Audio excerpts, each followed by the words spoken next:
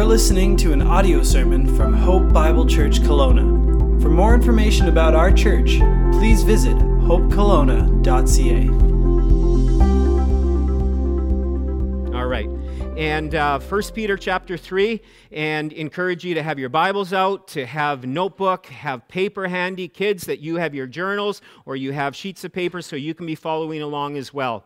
I believe that in our lifetime, whether you're 90 years old or whether you're 9 years old, prayer, God's Word, the Church of Jesus Christ, and the relationship that we can have personally with Jesus Christ, with God the Father, through Jesus, that these elements have never been more essential as they are today. I believe that the Church of Jesus Christ, the Word of God, and prayer are essential services for God's people. It's so clear. And that's why we are doing online church. That's why we're doing in-person churches. That's why we're renting various facilities on Sundays and through the week, so that there's small groups that are gathering so that people can meet together, as well as involvements and connections through Zoom and other various ways as well.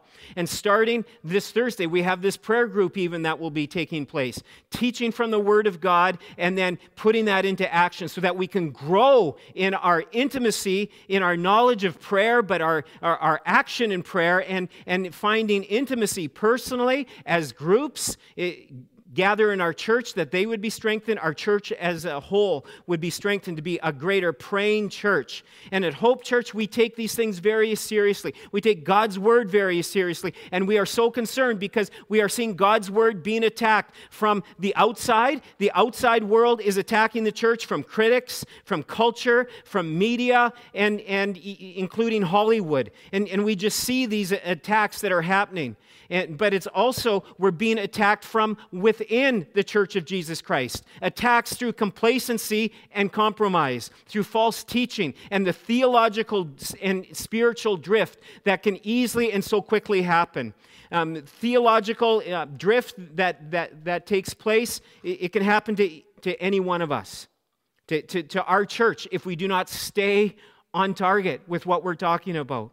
This past week, Pope Francis of the Roman Catholic Church joined other mainline churches in backing and voiced his favor in legalizing same-sex civil unions. But this shift isn't just happening in mainline churches, it's also happening in evangelical churches. And I believe this serves once again as a great wake-up call to each one of us, to our church, that we would watch our lives and our doctrine closely. The Apostle Paul in 2 Timothy chapter 4, verse 3, he said, "For the time is coming," and folks, this time is here. It's not just coming, this time is here, when people will not endure sound teaching, but having itching ears, they will accumulate for themselves teachers to suit their own passions, and they will turn away from listening to truth and wander off into myths. That day is happening. And today we are seeing society is corrupted and the church is confused. I'll say that again. Society is corrupted and the church is confused. And really, the root of the confusion for God's people goes back to the Garden of Eden in Genesis chapter 3. What did the serpent say to Adam and Eve? And what he said to them then is what he is doing to God's people, that he is doing to the church today. And this is the question he asks. Did God really say? Did God really say that? And then he follows it up with a second wave or a second question, and the serpent comes to God's people and says, well, yes, that's what God said, but that's not what he meant. Here's what he meant. And one area that the church is being thrown into confusion is in the area of marriages. Scripture verses that have to do with marriage. God's Word is being thrown into confusion regarding roles, responsibilities, even who can get married. But God's Word is so clear. It's about men and women, husband and wives, and their roles and responsibilities within the home and even in the church. We see so much confusion, all this gender confusion going on, but God's Word is very clear.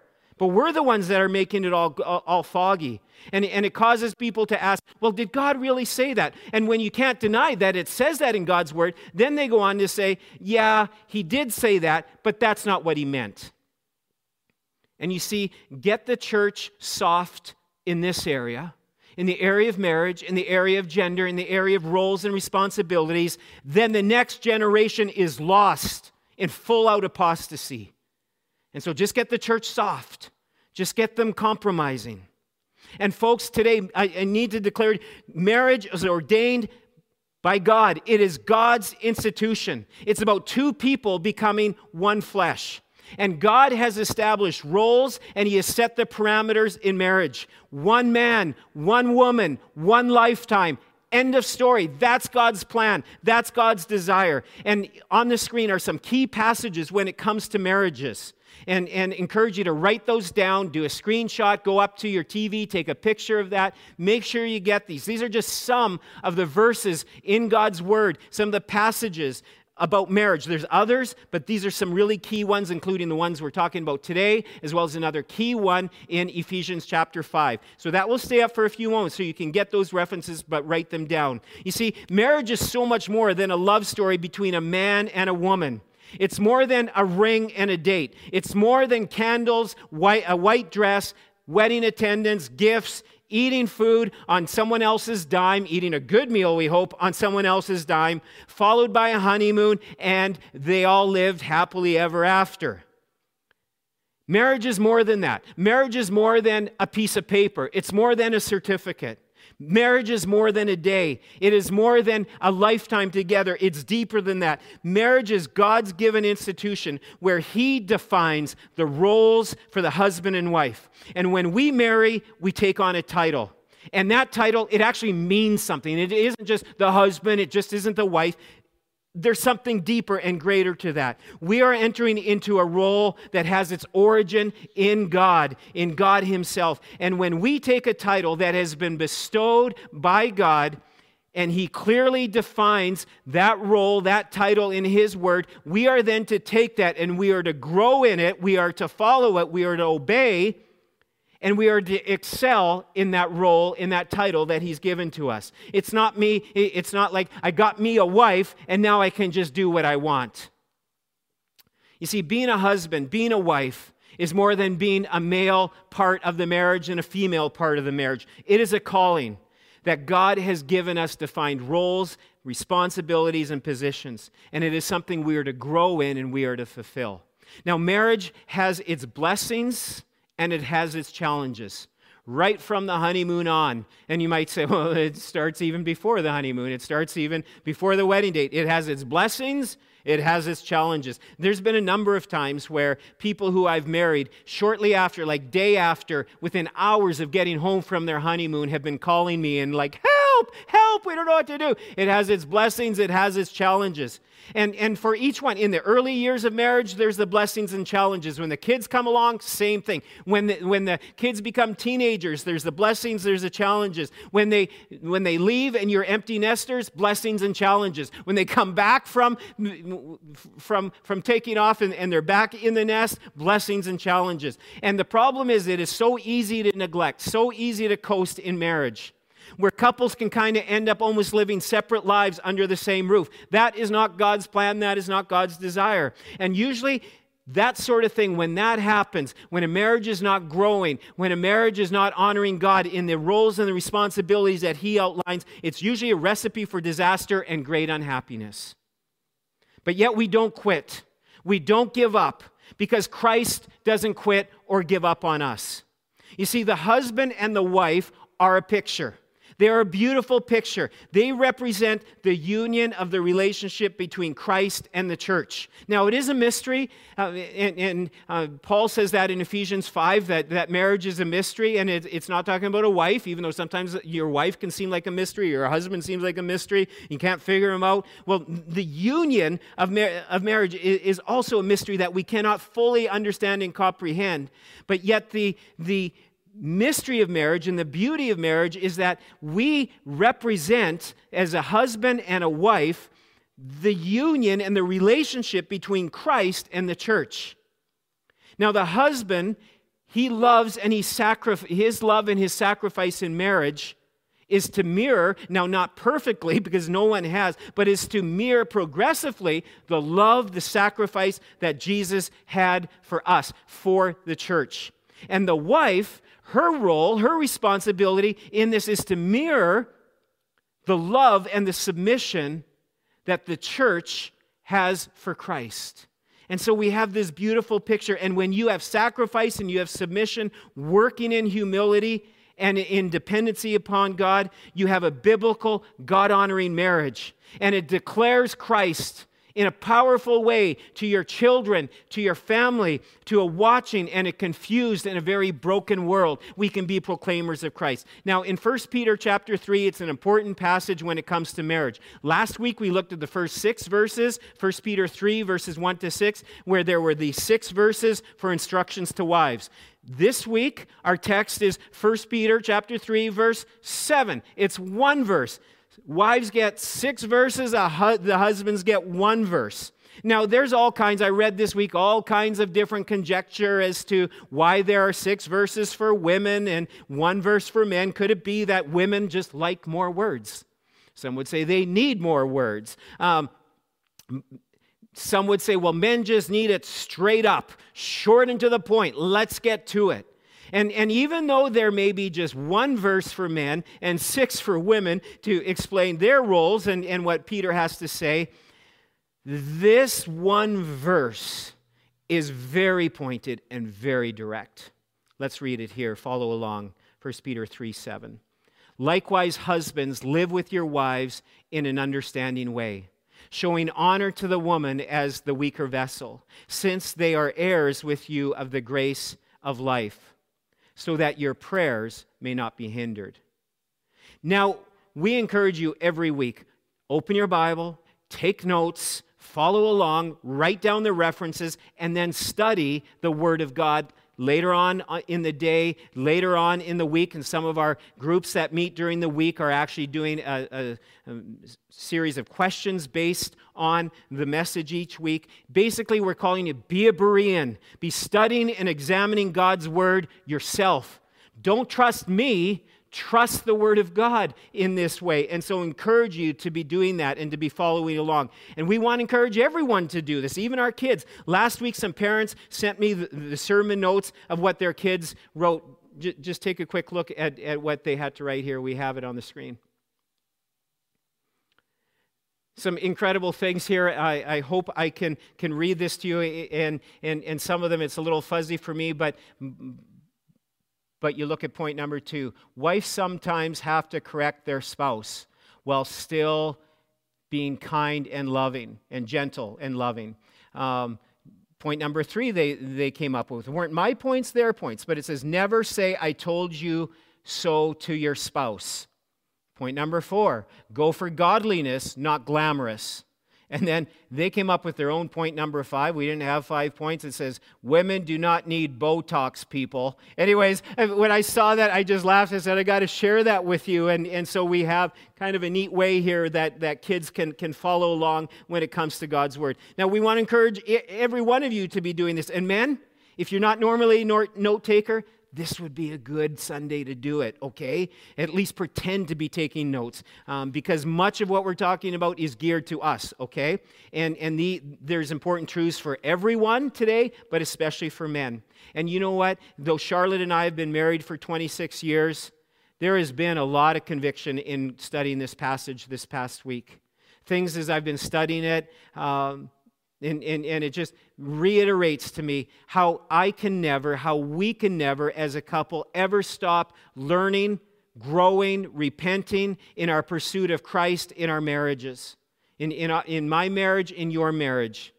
Now, sadly, in society, and especially in Hollywood, it seems like men are kind of made out to look like beer-drinking buffoons who just sit on the couch, watch the game, belch and fart.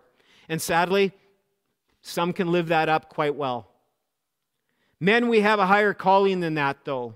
Yes, it is to provide. Yes, it is to protect. And yes, there are times where you can sit on the couch and well, whatever. And yet, but there's so much of a greater calling than that in our lives and for us as husbands. And from verse 1, or from this one verse, we can see some important things. And there is hope for marriage. There's living hope because Christ is alive, but there is hope for marriage when husbands, first of all, imitate Christ. Write that down, imitate Christ. And look at what we see right away. It says likewise. Look at the word likewise at the start of verse 7.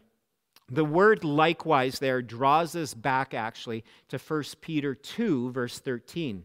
And we have that on the screen for you where it says, be subject to the Lord's sake to every human institution. So this word likewise takes us back to this start of this section on submission. And Peter is telling us that one of the greatest ways that we can live to glorify God and one of the greatest ways that we can fulfill God's mission on this earth as proclaimers for Christ are to be people who are living a life of submission.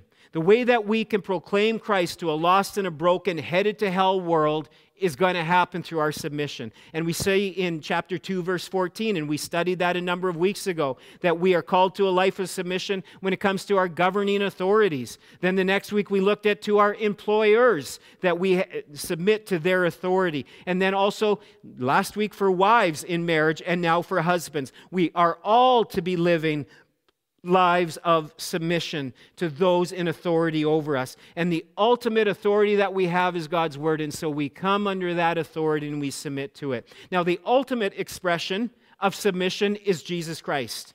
Now, it's very easy and it's very common oftentimes to, especially as men, and probably ladies do it too, I can't speak for you, but it's oftentimes very easy for us to compare ourselves to others and say, well, at least I'm not like that guy. That guy is such a loser. Or, man, at least my marriage is better than that marriage. And no, we don't compare ourselves to others. We are to compare, Christ is our example.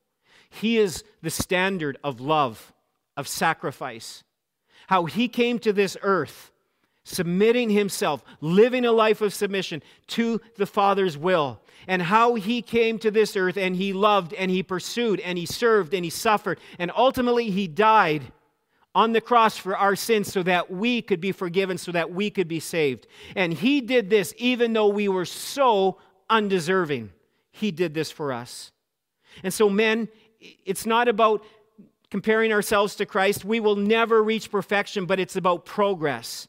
And he promises, our God promises, to come near to the humble of heart, come near to the one who is dependent upon him. And so we must learn to imitate Christ. He is our example. He is who we follow in this. And this is why we do this. And second of all, we see there's hope for marriage when husbands. Second of all, learn your wife. Men, we are supposed to learn our wives. Look at what it says. Likewise, husbands, live with your wives in an understanding way. Now, this is more than just being courteous. This is more than just opening doors and carrying in the groceries. This is more than just telling her, kind things like, oh, honey, don't worry about doing the dishes tonight. Don't worry about doing them tonight. You can do them in the morning. No, it's so much more than that sort of a thing. It's more than just being roommates or partners or business associates. In fact, some translations of this say, dwell with her according to knowledge. This is about truly living and knowing your wife. Open ears and a wide heart, walking in humility and grace. It means we are to study our wives, knowing her strengths, her weaknesses, knowing what she loves, what inspires her, what drains her, what frustrates her, what blesses her, what motivates her. And the word understanding here, or in some translations, the word knowledge, is from the Greek word gnosis, which means knowledge by experience. And it's also the tense, the form of this verb, the verb tense here, is that this is to be an ongoing, persistent action. Keep on living with your wife in a continual, understanding way. It is to be ongoing in our lives. However, the reality is we're all very selfish. We're terminally selfish. And we can get so easily warped into thinking that God gave us wives to be our servant and then to offer some sort of form of sexual expression. End of story. But here Jesus, just as he came to this earth, and he walked with his bride, the church, and he sought to understand, he sought to know, to care, to love, to sacrifice, and we are to do the same. Again, Jesus did it perfectly. We won't do it perfectly, but that's why we fall on his mercy and his grace and repentance to our wives and to our God. And today, if you're not married, you might be thinking, oh, this really isn't for me. No, this is something important for you to start putting into practice, because one day you may be married. Be an understanding man to other women. Whether it's a sister or a sister in Christ, your mother, grandmother, other females, co-workers, neighbors, friends, practice and grow in this, in living and trying to understand the women that God has placed in your life. This is an important thing. Not just that starts for marriage, but can start to be put into practice even now. The third thing is protect your wife, showing honor to the woman as the weaker vessel, Peter writes. As the weaker vessel, this is an important thing.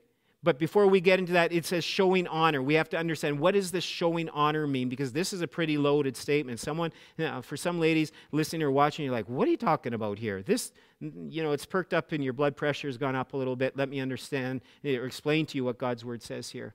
Showing honor means respect. It means to esteem highly.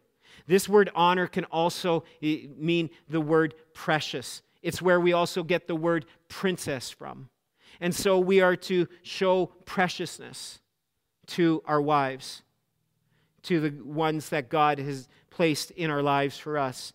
But notice, this is where he says, as the weaker vessel. Now, Peter is not saying here that men are strong and women are weak. That's not what he's saying here, not at all. You can't read that into here. Because what we do know, and Peter says this in chapter 1, verse 24, we are all weak.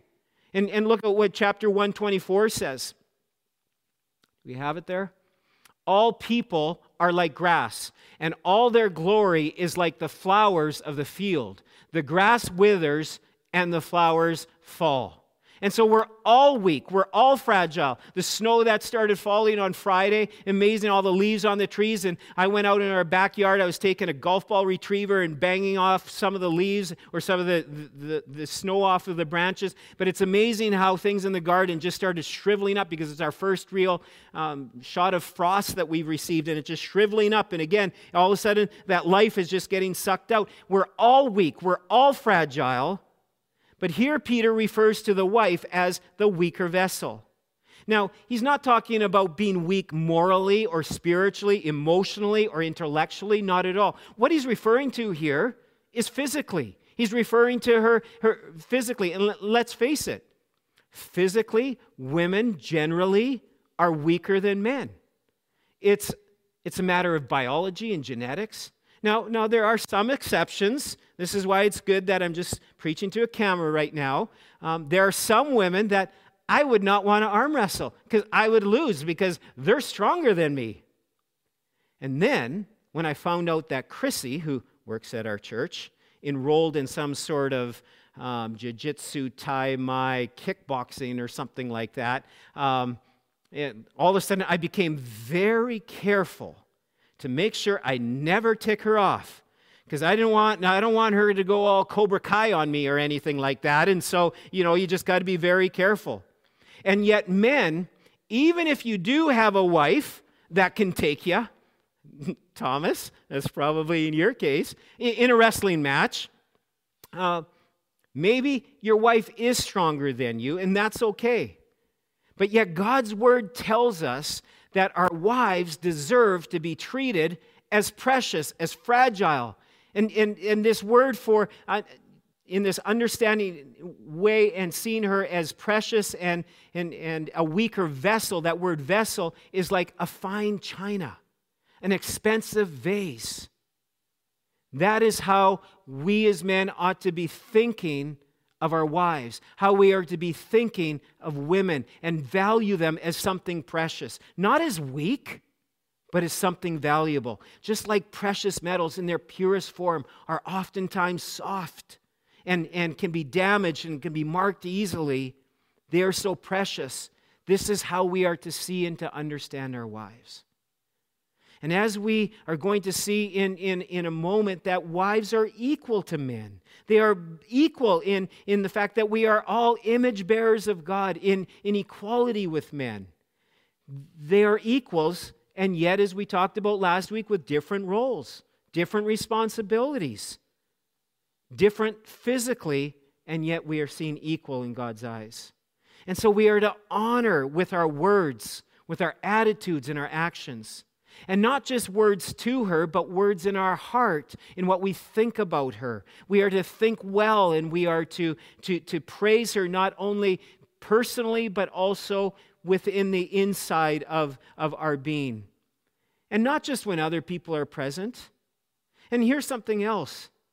When either she's not present, or even if she is present, to belittle, to be rude, to be nitpicking, to be complaining, especially to others, about your wife, that's not good. That's not honoring. Now, there may be times it's a counselor or a pastor that you're talking to, or a close friend that you're seeking wise counsel from, where you open up a little bit more. And that's okay.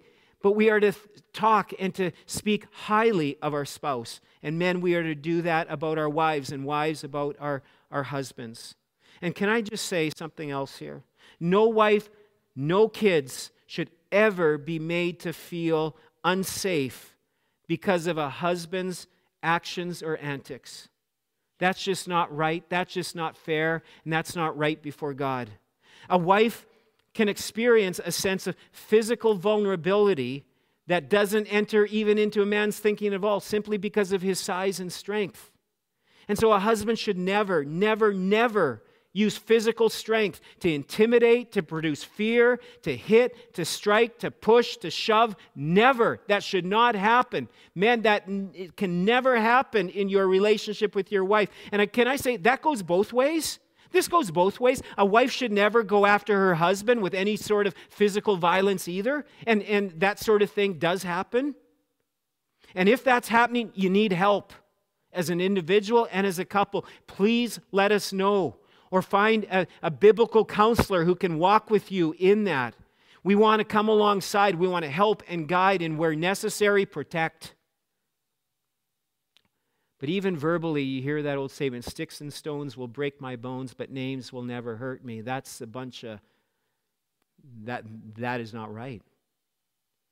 Words can hurt more than sticks and stones. And verbally, any sort of name-calling, yelling, demeaning one another, bringing up the past over and over, things that have been confessed, things that have been put under the blood of Christ. Who are you to dig that up and to keep bringing that up to your spouse? That is so hurtful and so damaging and so dishonoring to God. And if this is happening in your life, in your home, stop it. Repent of it. And please get help, because this ought not to happen. And fourthly, we see that as husbands, we are to treasure our wife. Look what it says, since they are heirs with you of the grace of life. They are heirs with you in the grace of life. Now, in the Greco-Roman world, the time that this was being written, women were treated as a commodity. They were seen as having no or little value at all whatsoever. And Christianity, it's Christianity, biblical Christianity, that brought value and dignity and respect to women. And these commands would have been so revolutionary, so countercultural in the way that they saw women in the culture, the way that men saw their wives.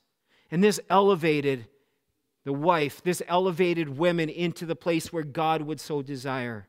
And here God's word says to men and to husbands that they are both co-heirs in the grace of life. Since they are heirs with you, men, we are co-heirs together. They will share the inheritance that is in Christ, the inheritance that Peter described in 1 Peter chapter 1, verse 4, where he says that an inheritance that is imperishable, undefiled, and unfading, kept in heaven for you. Here's what John Piper had to say. John Piper said, husbands, love your wife. Or husbands, your wife is not your cook, maid, or personal babysitter. She is your wife, an heir of this world and a future queen of the universe. That is who she is. And one day we will stand before God, men, husbands, and give an account for how we loved and we led our wives. And you know, this verse ends with quite a sobering warning. And here's the warning that goes with it. Refuse this, and God will refuse you. Look what it says, that your prayers may not be hindered. Refuse what we've been talking about, and God will refuse you. You see, God puts such a high value on how we treat and honor our wives, that if we refuse to do this, God will refuse us. He won't listen. He won't answer our prayers. That our prayers and our spiritual lives will be affected and will be impacted if we are not honoring our wives in the way that we have seen here today. Now, let's just say this, total fiction, made-up story. Well, it better be. Let's say my daughter gets married to some guy. The friend boy goes on to become the boyfriend, goes on to become the fiancé, and then the husband. And I find out that once they are married, and I find out that he treats her terribly. He's not loving her properly. He's not respecting or honoring her. In fact, he's treating her very poorly. And then he has the tenacity to call me, and he gets on the phone and he says, "Hey, Dad." And I go, "I beg your pardon? Dad? You're calling me Dad? Hey, can I come on over and watch the game with you? Can I borrow your truck? Can I borrow some money? Can you help me? I'm in a bit of a tough spot here, come on, Dad, would you be able to help me out with this?" What do you think I'm going to say to him? I don't think so, buddy. That's not going to happen. You may be my son-in-law, but you are not good, or you are not in a good place, or you are not fulfilling what you ought to be doing. And in the way that you're treating my daughter, this isn't going to happen. We're not going to have relationship happening here. And here is what God's word is effectively saying. If Christianity doesn't work at home, it doesn't work at all. If Christianity is not working in the way that we have seen here last Sunday and this Sunday, when it comes to wives, when it comes to husbands, if it doesn't work at home, it doesn't work at all. We're playing a game. It's a facade. You see, sin unconfessed towards God and others results in our prayers just bouncing off the walls and the ceilings like a pong game, like you see here. This is what happens. This is what our prayer life is like. This is us shouting out some prayers to God, and our prayers are just bouncing around the room. That's it. You see, our prayers are hindered. Our prayers are hindered when there's sin, when we're not honoring and living for God in the way that we ought to be. Our spiritual life is cut off from God. There's no power, there's no joy, there's no strength. Yes, He may be our Father, but we are disobedient children. And the only prayer that God is able to hear in this kind of condition, in this state, are prayers of confession and repentance. And so men today, this week, we need to be examining our hearts, our attitudes, and our actions. Let God's word speak over us. We've got some great men in this church. Older men, younger men. We're so blessed by men who have a heart and a desire and a passion for God and want to learn and grow. This is something we need to learn and grow in together. Men and husbands, encourage you this week to look for ways to care, to love, to serve out of joy, not begrudging your wife. Look for ways to be a blessing to her. Look how Christ loved and served and cared and is so patient with you, how He's so patient with me. We ought to do the same for our wives. As Christ loved the church, as He sacrificed and was so patient and so loving, we are to do the same. Think of ways that you can bless her this week, giving her gifts. Maybe it's a gift of time. Maybe it's a gift of time with you, or maybe it's not with you at all. Maybe it's just being away from you and for the kids for a little bit, and that could be a precious gift that you could give to her. For some, one of the triggers, a love language can be flowers. I like what one wife said, and this is kind of more the camp my wife would be in, that Charlotte would be in, is that flowers don't clean up the kitchen, buddy. And it's just be practical. Look for practical ways to love and to honor and to cherish and to grow in your marriage relationship. And no matter where you're at today, Whether you have a great marriage, a good marriage, a blah marriage, an awful marriage, or a disastrous marriage, there is hope. Not because of you, but because of Christ. There is no hope found in our inner strength and our inner resources, but it's all because of Christ and because of God's instructions that we've been looking at these last 2 weeks produce life-giving hope and joy in a marriage. Last week we were preaching to wives specifically, this week to men. And I'm sure we've all taken notes, especially on one another. I'm sure some of the ladies were writing fast and furious today. And some of you men are recalling some of the things from last week's sermon. We know each other's roles perhaps better than ourselves, but it's more important that you know and learn yours. And maybe you're sitting there today and you're thinking, well, I'll submit when he starts loving me like Christ loved the church. And maybe you're sitting there, wife, and you're thinking, I'll love and submit to him when he loves and sacrifices for me. And it's just going back and forth. I'll love and respect her when she submits to me. She's so stubborn or he's so thick-headed, and it just goes back and forth. And God says, would someone please give me their obedience and watch what I'll do? Now, there's no guarantee that when you give God your obedience in this, that your spouse will do it. I trust that your spouse will. And even if you do, there's no guarantee that it will be an instant or a quick 36-hour turnaround. It's going to take time. But when you give God your obedience, and even if your spouse does not, knowing that you are right with God and you are walking in a deepening relationship in him, calling out to God to change and to work in your heart continually as well as your spouse, that is a rich treasure, and he will sustain you. And when both husband and wife give their obedience to God in this area, just watch what God will do. Just ask you to bow your heads right now. Perhaps today in life or in your marriage, you just kind of feel like, man, I'm just a big, fat failure. Folks, we are all weak. We're all frail, and at times we have all been, or we all are, even some of us, even right now, we feel pathetic. But whatever the circumstances we are facing, you need to know that Jesus died for this. He died so that we might have his grace, his forgiveness of sin, and his power, his presence in our lives. We can't do anything. We can't do anything that is significant, that we can't do anything to transform or to change the other person. It can only be the power of God. May we fall on and run to God's grace in surrender, in brokenness, in humility, because there's hope. Let's pray. God, we understand that we are in a spiritual battle.